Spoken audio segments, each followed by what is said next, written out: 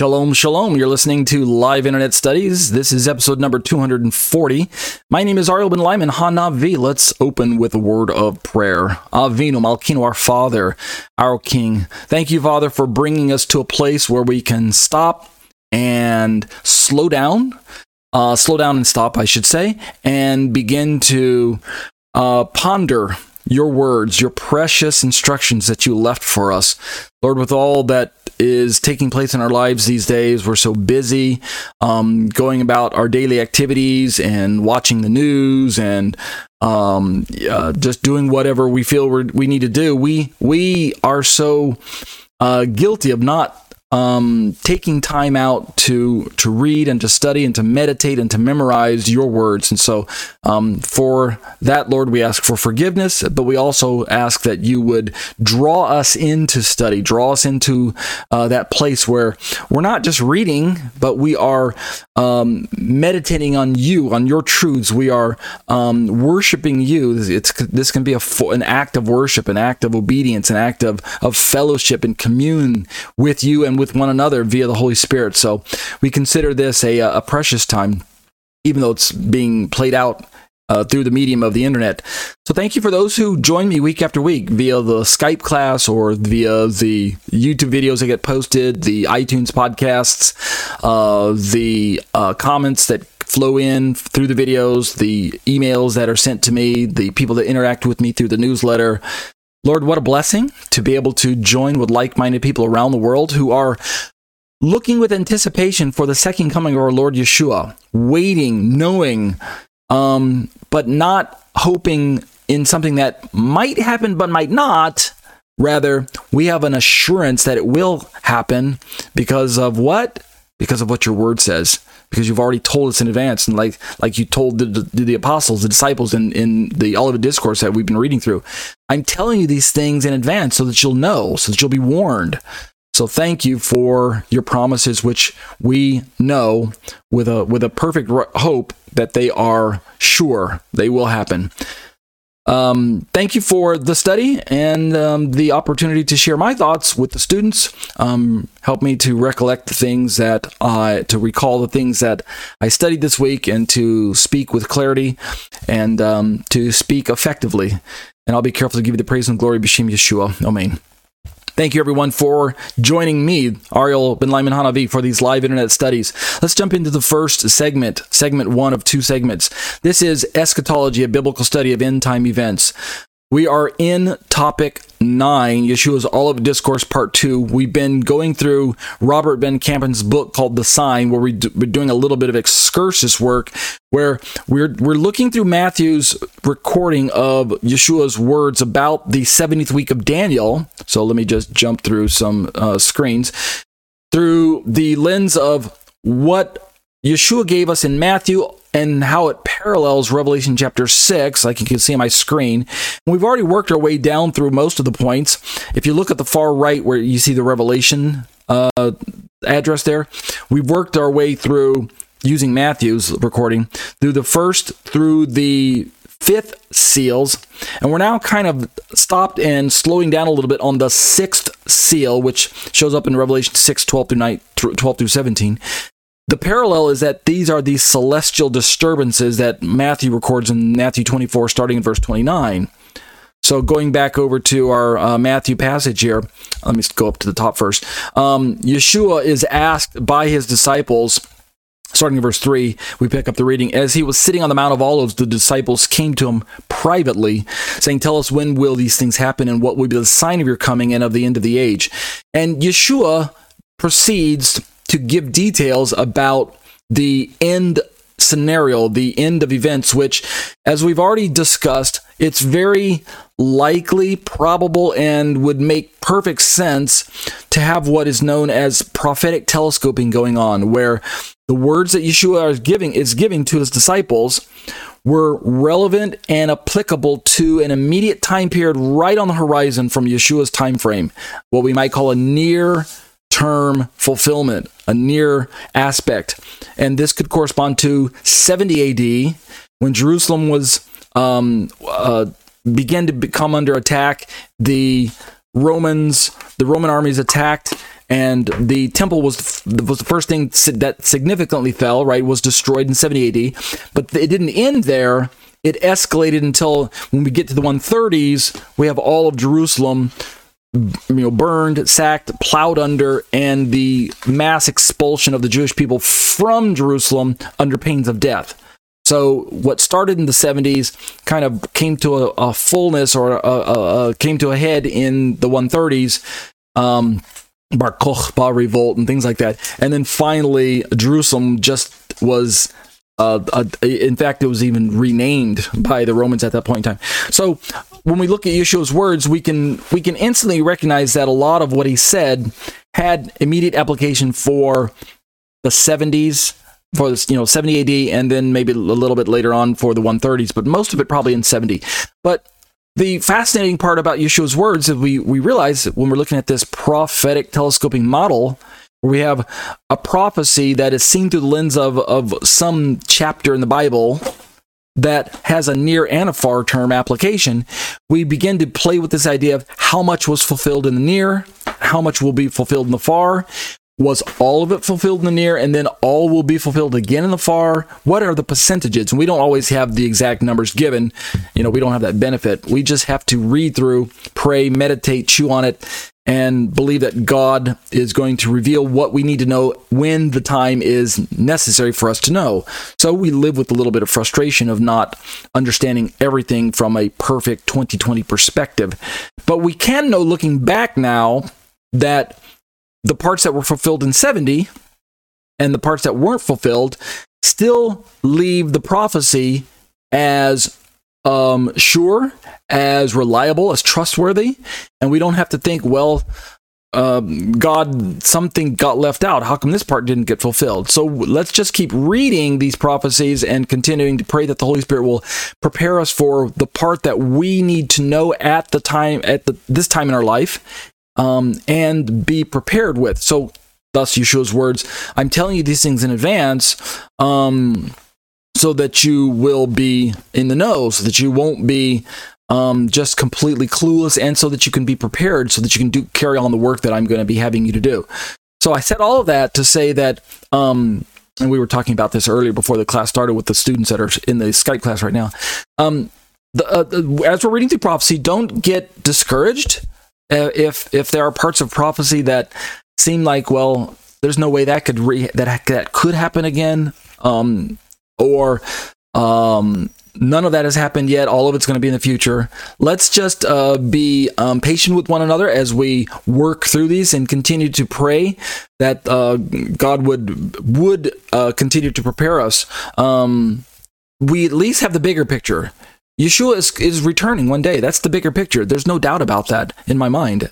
And I hope that you have the same thoughts and the beliefs that Yeshua will return one day, and that the events that are surrounding his return will signal his return, and they will give us the necessary preparation beforehand to have our hearts and minds and our lives in order, so that we can meet our great Lord and Savior, our King. But look at what Yeshua says here. There will be these signs that will precede my coming. I thought about that when we hear these teachings about, well, Yeshua could come back at any moment. Stop and ask yourself this kind of logical question. If it's true that Yeshua's return is imminent, that he could return at any moment, he could return before I finish this sentence, I've heard some preachers say. He could come before we get out of this service. What's the purpose of sending a sign if he could come at any moment? Doesn't that render the sign useless? It's kind of like the analogy of taking an open road trip, like a highway trip, a vacation, where you're driving from city A to city B. You leave city A behind as you're traveling on this highway towards city B, which is some distance away. Say it's a couple hundred miles away from city A. Well, as you're driving along the highway, ideally, if you've ever taken a road trip, in a car particularly, then you know that as you're approaching city B, X amount of signs are posted that keep counting down the miles or kilometers, depending on where you are in the world. They're counting down the distance between where you're currently at and where your destination is, city B. 100 miles till Dallas, Texas, and you keep driving because Texas is big, wide open swath, and you keep driving, and it's 50 miles to Dallas, and it's like 25 miles to Dallas, and it's like 10 miles to Dallas. And then as you start getting closer and closer to city B, which in my little example is Dallas, you can probably start seeing the city lights on the horizon because you're getting close enough, but you still keep seeing signs, even though the highway and the lights, it kind of makes it obvious that I'm heading in the right direction because it's not open desert anymore or whatever, open highway.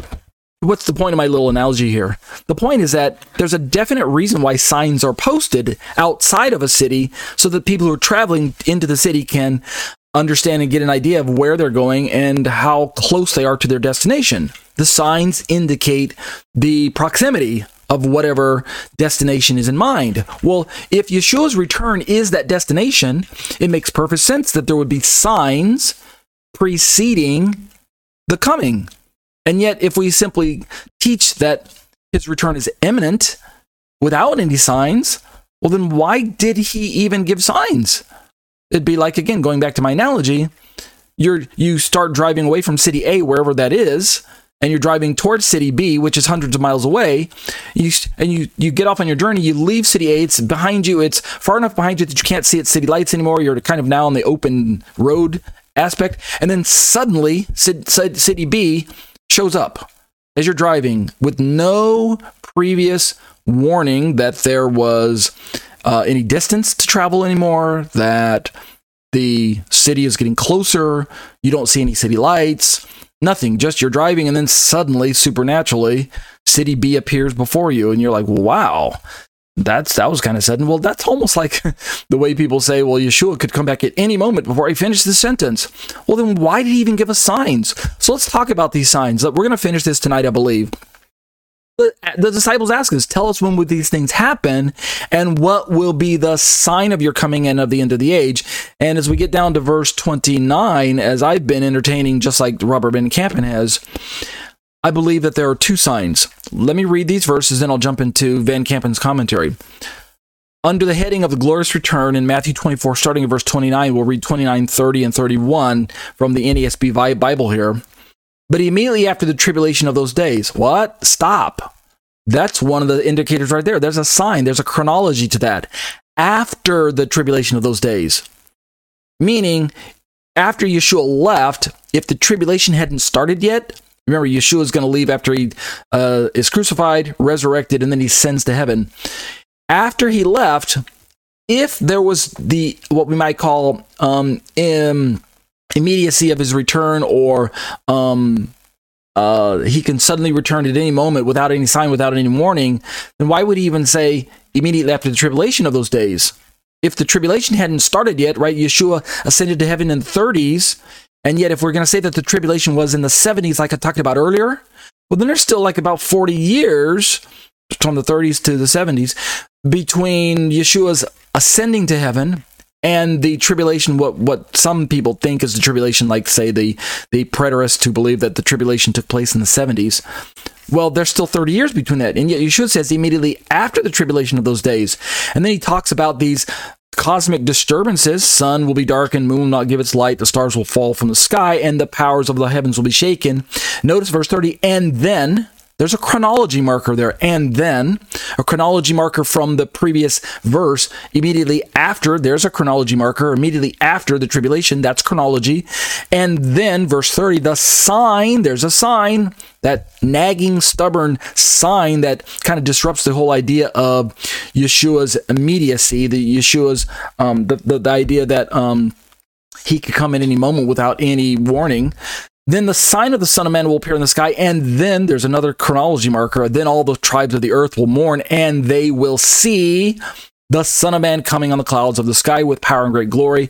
And then verse 31, and he will send forth his angels with the great trumpet blast, and they will gather together his elect from the four winds, from the one end of the sky to the other. So right there in verse 30, he says, you'll see the Son of Man coming. So this is a return. Whether this is the rapture or the second coming, I'm not going to debate that at the moment. There will be a time in our schedule and the topics when we're going to focus only on rapture and second coming, but we're not doing that right now. For now, what I'm simply bringing to your attention is this concept of if Yeshua could come back at any moment, like the pre-tribbers teach, like we teach the immediate return, or Yeshua could come back, there's no sign that needs to precede.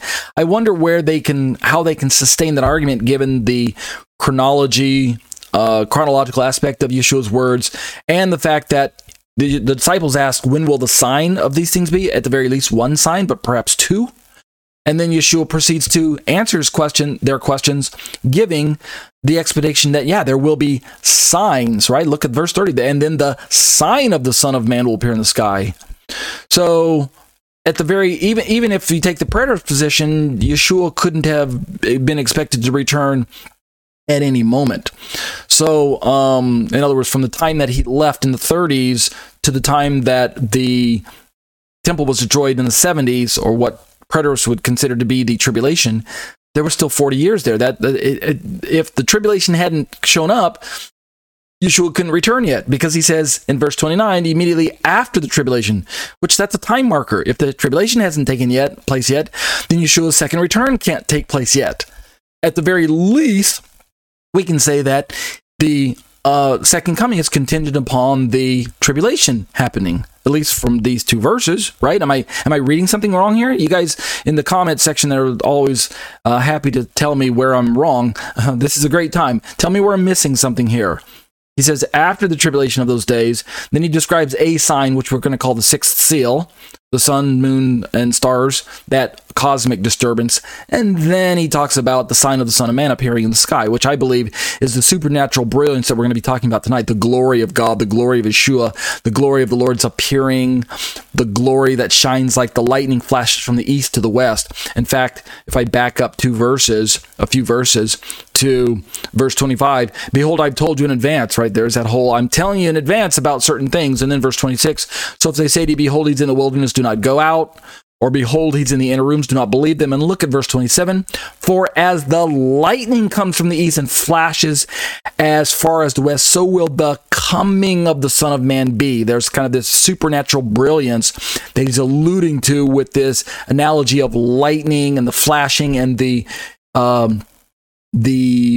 quickness of the event, the certainty of the kind of widespread aspect, because lightning doesn't happen in an upper room where no one else sees it. It's a wide, bright flash that covers a large area of the sky that everyone can see, etc., etc. So let's turn now to Van Kampen and conclude. Oops. Wow, look at that. Let's try that again. Let's turn to Van Kampen now and conclude this section that we've been looking at. This is in chapter 16.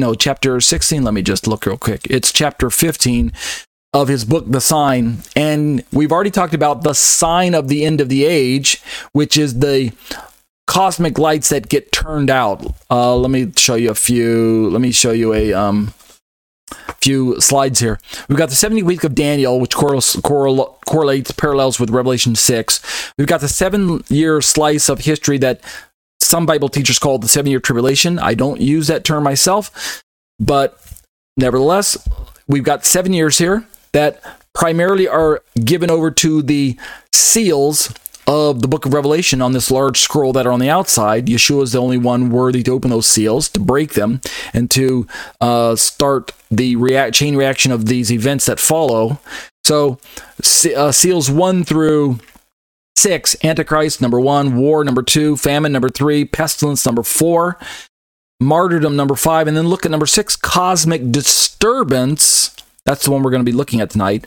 And then trumpet judgments, which, as my understanding of the trumpet judgments, which begin the day of the Lord, you can see on the far right side of your screen, that small square.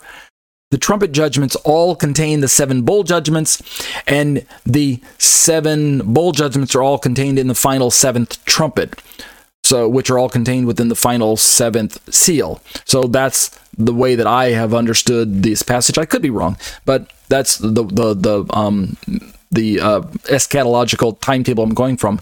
So let's take seal number 6 and open it up a little bit, expand it in this next slide, the convergence before the 7th seal. So we still have the same 7-year slice of history that's broken up into 3.5 years on either side. And the seal number 6 contains at least these occurrences or events according to this particular author's slide. I didn't create this slide myself. This was pulled from Zion's Hope, Marv Rosenthal and his son, their ministry there, which I've got a link to in the descriptions of my video, so you can look at that there. The cosmic disturbances on the far left of side of your screen, lower left, from that have already been recorded way back in the book of Joel and other places, earmark this sixth seal. The cosmic disturbances are the sun, moon, and stars behaving in a way that's unnatural. In other words, that we can't just pass it off as some eclipses of the sun, or moon eclipse, or blood moons, or lunar triads, or things that we've seen in the past, or just mere passing comets or falling stars, or what are those the Leonid meteors or whatever. I don't think it'll be just that. Otherwise, why would Yeshua say, look for these signs, right? I mean, if those things have been happening all through history, seems like a very poor use of the word sign here, in the context of signaling some great supernatural world-impacting event that's going to affect every man, woman, child on planet Earth. Missing the rapture is a big deal. It's the point I'm trying to make. And why would Yeshua relegate that to something as simple as, oh, it's an eclipse, I hope you're going to catch it? Because as we know from the normal, natural aspect of eclipses and blood moons and meteors, showers, and falling stars and shooting stars and comets, you have to be in the right place in the world at the right time and even be awake to even catch those things. And it has to not be cloudy, right? Even if you're in the right place at the right time and it's cloudy, then you're stuck. You miss it. So, I mean, what good is a sign that can be obscured by something as simple as an overcast day, right? You get my point. So Yeshua says there will be these disturbances in the heavens, and it seems to me that this is going to be a supernatural event. I mean, the sun's a pretty big star, so and the moon's a pretty big satellite object, and stars themselves are pretty big, so to use those in a supernatural way would be no big deal for God. So we've got these cosmic disturbances, and then we got the other things there that I don't need to talk about. The coming of Elijah, the day of his wrath, 144,000 being sealed, the great multitude in heaven, last trumpet, and then finally the apostasy and man of sin, who is finally dealt with there in 2 Thessalonians, which we'll get to in time. So that's kind of where we're going. Let's pick up the reading and finish this part tonight. Van Kampen has a chapter heading entitled "Your Redemption Draweth Nigh." So we're talking about the sign of Yeshua's coming, the supernatural brilliance. And we pick up the reading here. As we've seen, the midpoint of the 7th week of Daniel will initiate a time of great suffering for the true church of Christ. The faithful church is promised protection within the sphere of danger, the great hour of testing that is to come on the whole earth. On the other hand, many within the compromising church will be unprepared for the events that occurred during the 70th week, and will be thrown into great tribulation as Christ searches the minds and hearts of every person, naming his name. References to Revelation chapter 2, a few verses there. So as we're seeing, when Yeshua returns, and he signals not just the end of the age drawing near, but ultimately, of course, his rapture, as well as the establishment of his kingdom a little later on, the signs are going to evoke a response on the part of humanity. And depending on whether or not you are a member of God's family or you are a member of Satan's family, right? The seed of Satan, the offspring of Satan, which is basically the mass of humanity who has chosen to rebel against God at this point in time in history. They have rejected the truth, the love of the truth, the gospel itself. They've rejected Jesus as the true Messiah. They have simply embraced the lie that is being pushed in the world today. They've embraced their own what we might call secular humanism, their own philosophies, their own false religions. They've embraced their own hedonism. They're awash in their own lust. They are lost in their own anger, greed, and maliciousness, their own violence, their own murderous activity. The world is in bad shape. And yet Yeshua is going to return to regather those who are part of the elect, those who are the elect, those who are the true children of God. And he knows us and we know him. And so these signs are going to evoke different responses. The Bible talks about how that for the unbelieving world, these signs will evoke terror, great terror, because it will cause them to realize that God is about to pour out wrath and judgment. The day of the Lord is going to commence.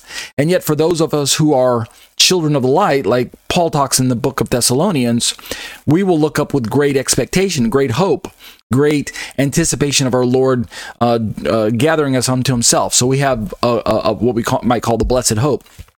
So Van Kampen continues, those who are well taught will be forewarned and will have opportunity to be prepared as Antichrist tries to lure them out of hiding with false Christ, false prophets. Remember, Christ, he says, specifically warns them not to move until they see, quote, the sign of the end of the age. So we're going back to this whole idea of immediacy again, is Yeshua's return imminent, right? Imminent is the idea that he could return at any moment without any warning, which I keep hearing over and over again in many Christian circles. Yeshua's return is imminent. He could return at any moment, folks. You got to be ready. And I'm thinking, does the Bible teach imminency or does it teach expectancy? I think it's the latter. The latter. Now, don't get me wrong. Once the signs have run their course and there's nothing left to precede his return, then at that moment there will be imminency. I believe that's true. There will come a time when there's nothing left to wait for except for Yeshua to actually return. And then it will be imminent. But at this point in history, in circa 2023, as far as I can tell, the tribulation hasn't happened yet. I'm not a preterist. In fact, the man of sin, the man of lawlessness, hasn't even been revealed. He hasn't even hit the scene. Antichrist isn't on the scene. The little horn of Daniel isn't here yet. We've had partial fulfillments. We've had historical precedents, what we call shadows, right? Antiochus Epiphanes. My students and I were in the classroom earlier. We're talking about Alexander the Great and the shaggy goat and the little horn, or the ram and the shaggy goat of Daniel chapter 8 and things like that. So we've certainly had historical events that have given us kind of dress rehearsals of what's to come in the future.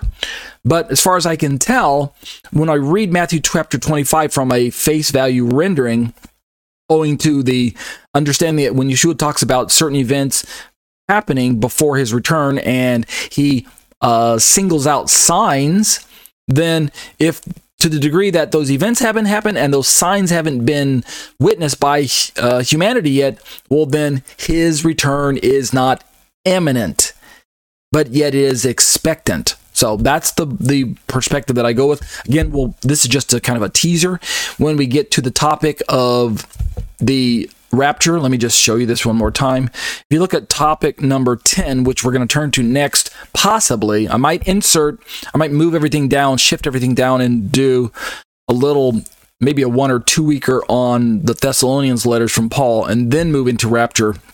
But if you look at topic 10, 11, and 12, they all deal with rapture. So we'll talk more about this idea of what will precede the second coming of Christ when the time comes. But right now, we're just talking about these signs to kind of prep us, to prime us for those rapture discussions. So Christ specifically warns them not to move until when? Until they see the sign of the end of the age. So again, this, from as far as I can understand, unless I'm misreading this, please, someone in the comment section tell me where I'm wrong. This seems to destroy imminency. If Yeshua told them, don't make a move until you see the signs, well then, this tells me that that Yeshua is not going to return until after the events take place and after the signs indicate that he's returning. I mean, again, going back to my analogy of the road trip, why post signs outside of city B that you're traveling to if the city appearing before you is imminent? If it could happen at any moment unexpectedly without you even knowing. You're driving down the road and then poof, suddenly the city's in front of you. I mean, it doesn't work that way. Signs are posted far out so that you know that you're drawing near, so that you know the destination is drawing close. So you can get an idea of schedule and the approach, and how close are we? We're 100 miles out. Okay, let's keep driving. How close are we? We're 50 miles out. It's like the little kid in the car. Are we there yet? Are we there yet? Are we there yet? Well, read the signs, son. We're not there yet, right? The signs indicate that we're still got a little ways to go. Same thing with Yeshua, right? He's telling us disciples, don't make a move until you see the signs. Certain things are going to happen, but expect my return. So something that we probably aren't thinking of is that, according to Van Kampen, and I'm going to go with this theology as well, or this the perspective of prophecy, is that the sign of the end of the age and of his coming will occur in immediate succession, back to back. The two signs triggered next to one another. That's why perhaps some Bible prophecy teachers have interpreted it as one sign, the cosmic disturbance of the book of Revelation, seal number 6. That's just the sign of the end of the age and of his coming. We could read it that way, but I take it that there's two. Van Kampen continues, first, the natural lights in the heavens will be extinguished. That's what I take to be the first sign, aka the 6th seal. And then Van Kampen says the natural lights in the heavens will be extinguished, accompanied by worldwide earthquakes. The whole world will know that the wrath of God is about to begin. And then he says, then the glory of the Lord will return, just as the lightning comes from the east and flashes even to the west, illuminating the pitch blackness with a brilliance so that every eye will see him. So I take it there's be two signs. In other words, one sign is the supernatural darkness, and the other sign is the supernatural brilliance created by the glory of God, aka the glory of Yeshua. So let's finalize this chapter using Van Kampen's words. He says, in summary then, the signs given for the end of the age and for Christ's return will have different effects on different individuals, like I mentioned earlier. Those who have passed the test of Satan, who have worshipped Satan's king, i.e. the Antichrist and the false prophet who will be in existence at the time, will be gripped by incredible fear. Those who have chosen, by contrast, those who have chosen to be true to Christ, God's king, no matter how severe the persecution, will know incredible joy. And so, it's the same events befalling planet Earth, but people's reaction will be an indication of their true loyalty and their true spiritual state of being as to what's going on in their hearts. Maybe they don't know. There are a lot of people who are simply blinded to any perspective on their part. They don't know whether they belong to the kingdom of Satan or to the kingdom of God. They're clueless. Although one has to wonder, how could you not know that you belong to the kingdom of God? The Holy Spirit inside you should be giving you those indications, drawing you into relationship with God, etc., etc. But there are people who are deceived because they've been around Christian settings for so long. They played church for so long. They grew up in a Christian home. They went to a Christian school. They attended church every week, and yet they don't have a genuine relationship with Yeshua. So there's a good number of people like that in the church, the professing Christians, professing church, that will be fooled also, because in their head they think they are Christian, but really in their heart they aren't. And then there's the world at large out there that just doesn't care about Jesus, doesn't care about God, doesn't go to church, doesn't read their Bible, isn't interested in religion, just they're only interested in their own personal lives, their own personal pursuits and ambitions, etc., etc. So finalizing the words of Van Kampen in this chapter, he says, Christ's summary as recorded in the Gospel of Luke says it best. Let's read Luke 21, which is another one of the Olivet Discourse passages that we could have studied, but just for time's sake we didn't. We only picked on Matthew. Luke says in Luke 21, there will be signs in sun, moon, and stars, and upon the earth dismay among nations, in perplexity at the roaring of the sea and the waves. Look at this description of the heart and the attitude of humanity. Men fainting from fear and the expectation of the things which are coming upon the world. For the powers of the heaven will be shaken. This is one of the places where I believe that we're not just talking about your everyday garden variety eclipse of the sun where it goes dark, like a solar eclipse, or a lunar eclipse, a blood moon, a lunar triad, etc., or a simple cosmic meteor shower, or falling stars, shooting stars, or something like that. Luke says the powers of the heaven will be shaken. And if we were to correlate the English with the original Greek, we find that those verbs used, shaken and things like that, are very violent shakings, a very terrifying movement back and forth to where a person fears for their very life, like the boat is being tossed back and forth in a violent sea, shaken, like you're trying to destroy the vessel, the thing that's being shaken about violently, to the point of almost being destroyed. The heavens will be shaken, right? Other verses talked about how that at some point the heavens are going to melt with fervent heat. I think that's the book of Peter, 1st and 2nd, maybe 2nd Peter there. So these are excuse me, I don't believe these will just be mere everyday cosmic events. I think God will make them supernatural for a reason. But then Luke continues, and then they will see the Son of Man coming in a cloud with power and great glory. But when these things begin to take place, notice he starts addressing believers. This is Yeshua's words as recorded in Luke. But when these things take place, straighten up, lift up your heads, because your redemption is drawing near. Again, Jesus concludes with, when you see these things begin to take place. What are the things?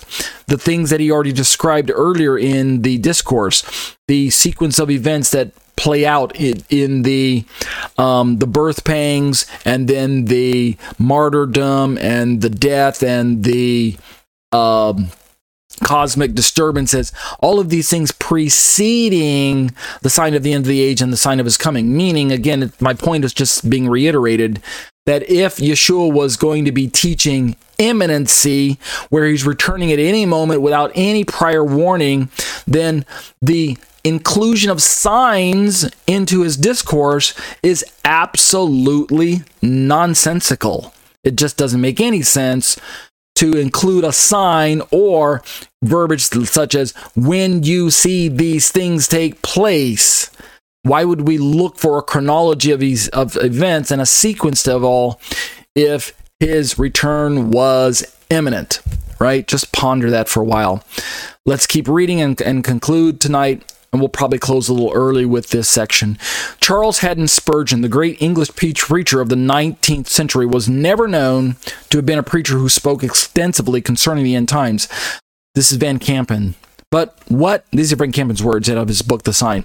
But what he did say showed a remarkable understanding concerning the relationship of the events developed in the past several chapters and summed up beautifully in the passage above. The following are excerpts from his sermon entitled Joyful Anticipation of the Second Event. So let's read the words of Spurgeon.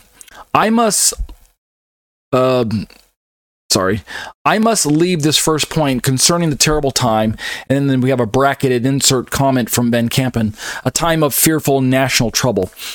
And then Spurgeon continues, when this precept is to be carried out by just reminding you that when the Lord Jesus Christ shall come, the heavens shall tell us. And then we have this quote from the Olivet Discourses. There shall be signs in the sun and in the moon and in the stars, or that could be the quote from the Joel passage. End quote. Now I come to the remarkable precept itself. And then we have another quote, and it's probably the Luke passage that we just read, Luke 21.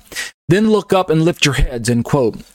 Spurgeon continues, let there be no looking down because the earth is quaking and shaking, but let there be a looking up because you are going to rise from it. No looking down because the graves are opening. Why should you look down? Spurgeon says. You will quit the grave, never more to die. Lift up your heads, Spurgeon urges us. The time for you to hang your heads like bulrushes is already over, and will certainly be over when the Lord is coming, and your redemption draweth nigh, or the word nigh there is the Old English word for drawing near, or near. Wherefore, Spurgeon concludes, look up and lift up your heads. Hallelujah is how Van Kampen ends this particular chapter. And then there's some technical notes that I don't need to read about. So that's going to do it for this section on the eschatology, end time, biblical study of end time events. What we're going to do next is, as I look at this, I'm praying about where to insert the Thessalonian discussion, whether I want to do it next week and turn that into topic 10, or just jump right into the rapture view. I haven't decided yet. I've got the material ready, but I'm praying about where to insert it. Should I put it right here with all of its right after the Olivet Discourse, or should I put it down below the topic 12, right after rapture views of final analysis, and then just before we start looking at Mystery Babylon? I'm inclined to think that it's going to be next week, so but I haven't decided just yet. But I'll let you know when the time comes. But that'll do it for Eschatology, a biblical study of end time events. These are the live internet studies brought to you week after week by myself, Ariel Ben Lyman Hanavi. I'm a Torah teacher at Congregation Keilat Nevada Harvest in Thornton, Colorado. Find us online at grafted.com and join us in person for our live Sabbath services. But if you're not able to join us, at least as I mentioned, join us online, and you can see the link to the video right there on my screen as well. These live internet studies are a part of my own Torah teaching ministry, which parks itself on the web at tetzetorah.com. That's tetzetorah.com. I'd love to have you join me at my own home personal website there and browse around and take a look through all the commentaries that you see on my screen right now as well. I also have a YouTube channel that I'd be delighted if you popped in and took a look around there as well. YouTube.com/C/Tetze Torah Ministries. If you do hit my website, my YouTube channel there, be sure to take notice that I update the site essentially daily, uploading videos daily. Make sure then to subscribe, hit the bell for notifications, leave thumbs up for all the videos that you like. Leave me some comments and questions about things you have your own thoughts on, and be sure to share the content with your other friends and family members in your social media circles, okay? Just some brief important details. If you'd like to join us for our live studies, be sure to get access to Skype somehow. If you're on my website right now, during the live study and you click on that blue Skype link, it'll actually open up Skype in your browser and you can just join us right there. And we hope you can join us live, because we engage in live Q&A after the study is over, opening up the microphones, and it's exclusively to the live studies that we engage in that live study Q&A. But if not, take one last moment to scroll to the very bottom of my website, where you can see some Hebrew writing and the black section down there, and prayerfully consider partnering with me to take the Torah around the world in this particular format. You can click on the little yellow donate button and bless me that way with your financial gifts and contributions, and I'm so blessed to be able to be in a place where I can receive your generous gifts. Thank you to all of those who have given in the past and are continuing to give. I'm so thrilled to be on the receiving end of your generosity. And as I always say, be blessed as you seek to be a blessing to others. Let's close in prayer real quick. Abba, I bless your name, and I am in a unique position where I'm able to take the thoughts that you are impressing on my heart and on my mind, and share them with other people in this platform known as YouTube, and in this platform known as iTunes, as well as on my website and my newsletters. And I'm thankful and I'm humbled to be in a position where I can teach.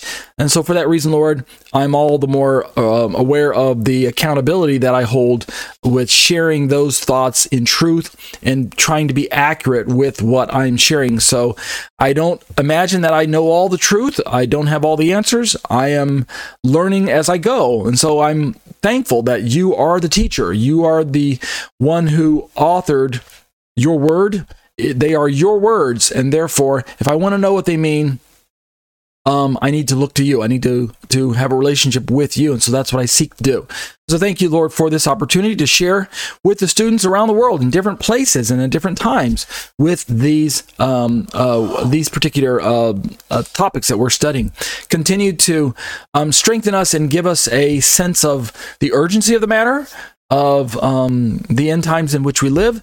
Help us to be about our Father's business, and to not lose sight of the fact that we've got this blessed hope of Yeshua's return, and yet we have this harvest in front of us of souls, of multitudes of people in the valley of decision who have not yet made a decision for Yeshua. They don't know you as their Lord and Savior. We are your hands. We are your feet. We are the ones that have been commissioned to take this good news into all the world. So help us to be bold in our witness and to look for opportunities to share the gospel with those around us. And we will be careful to give you the praise and the glory. B'Shem Yeshua, Amen.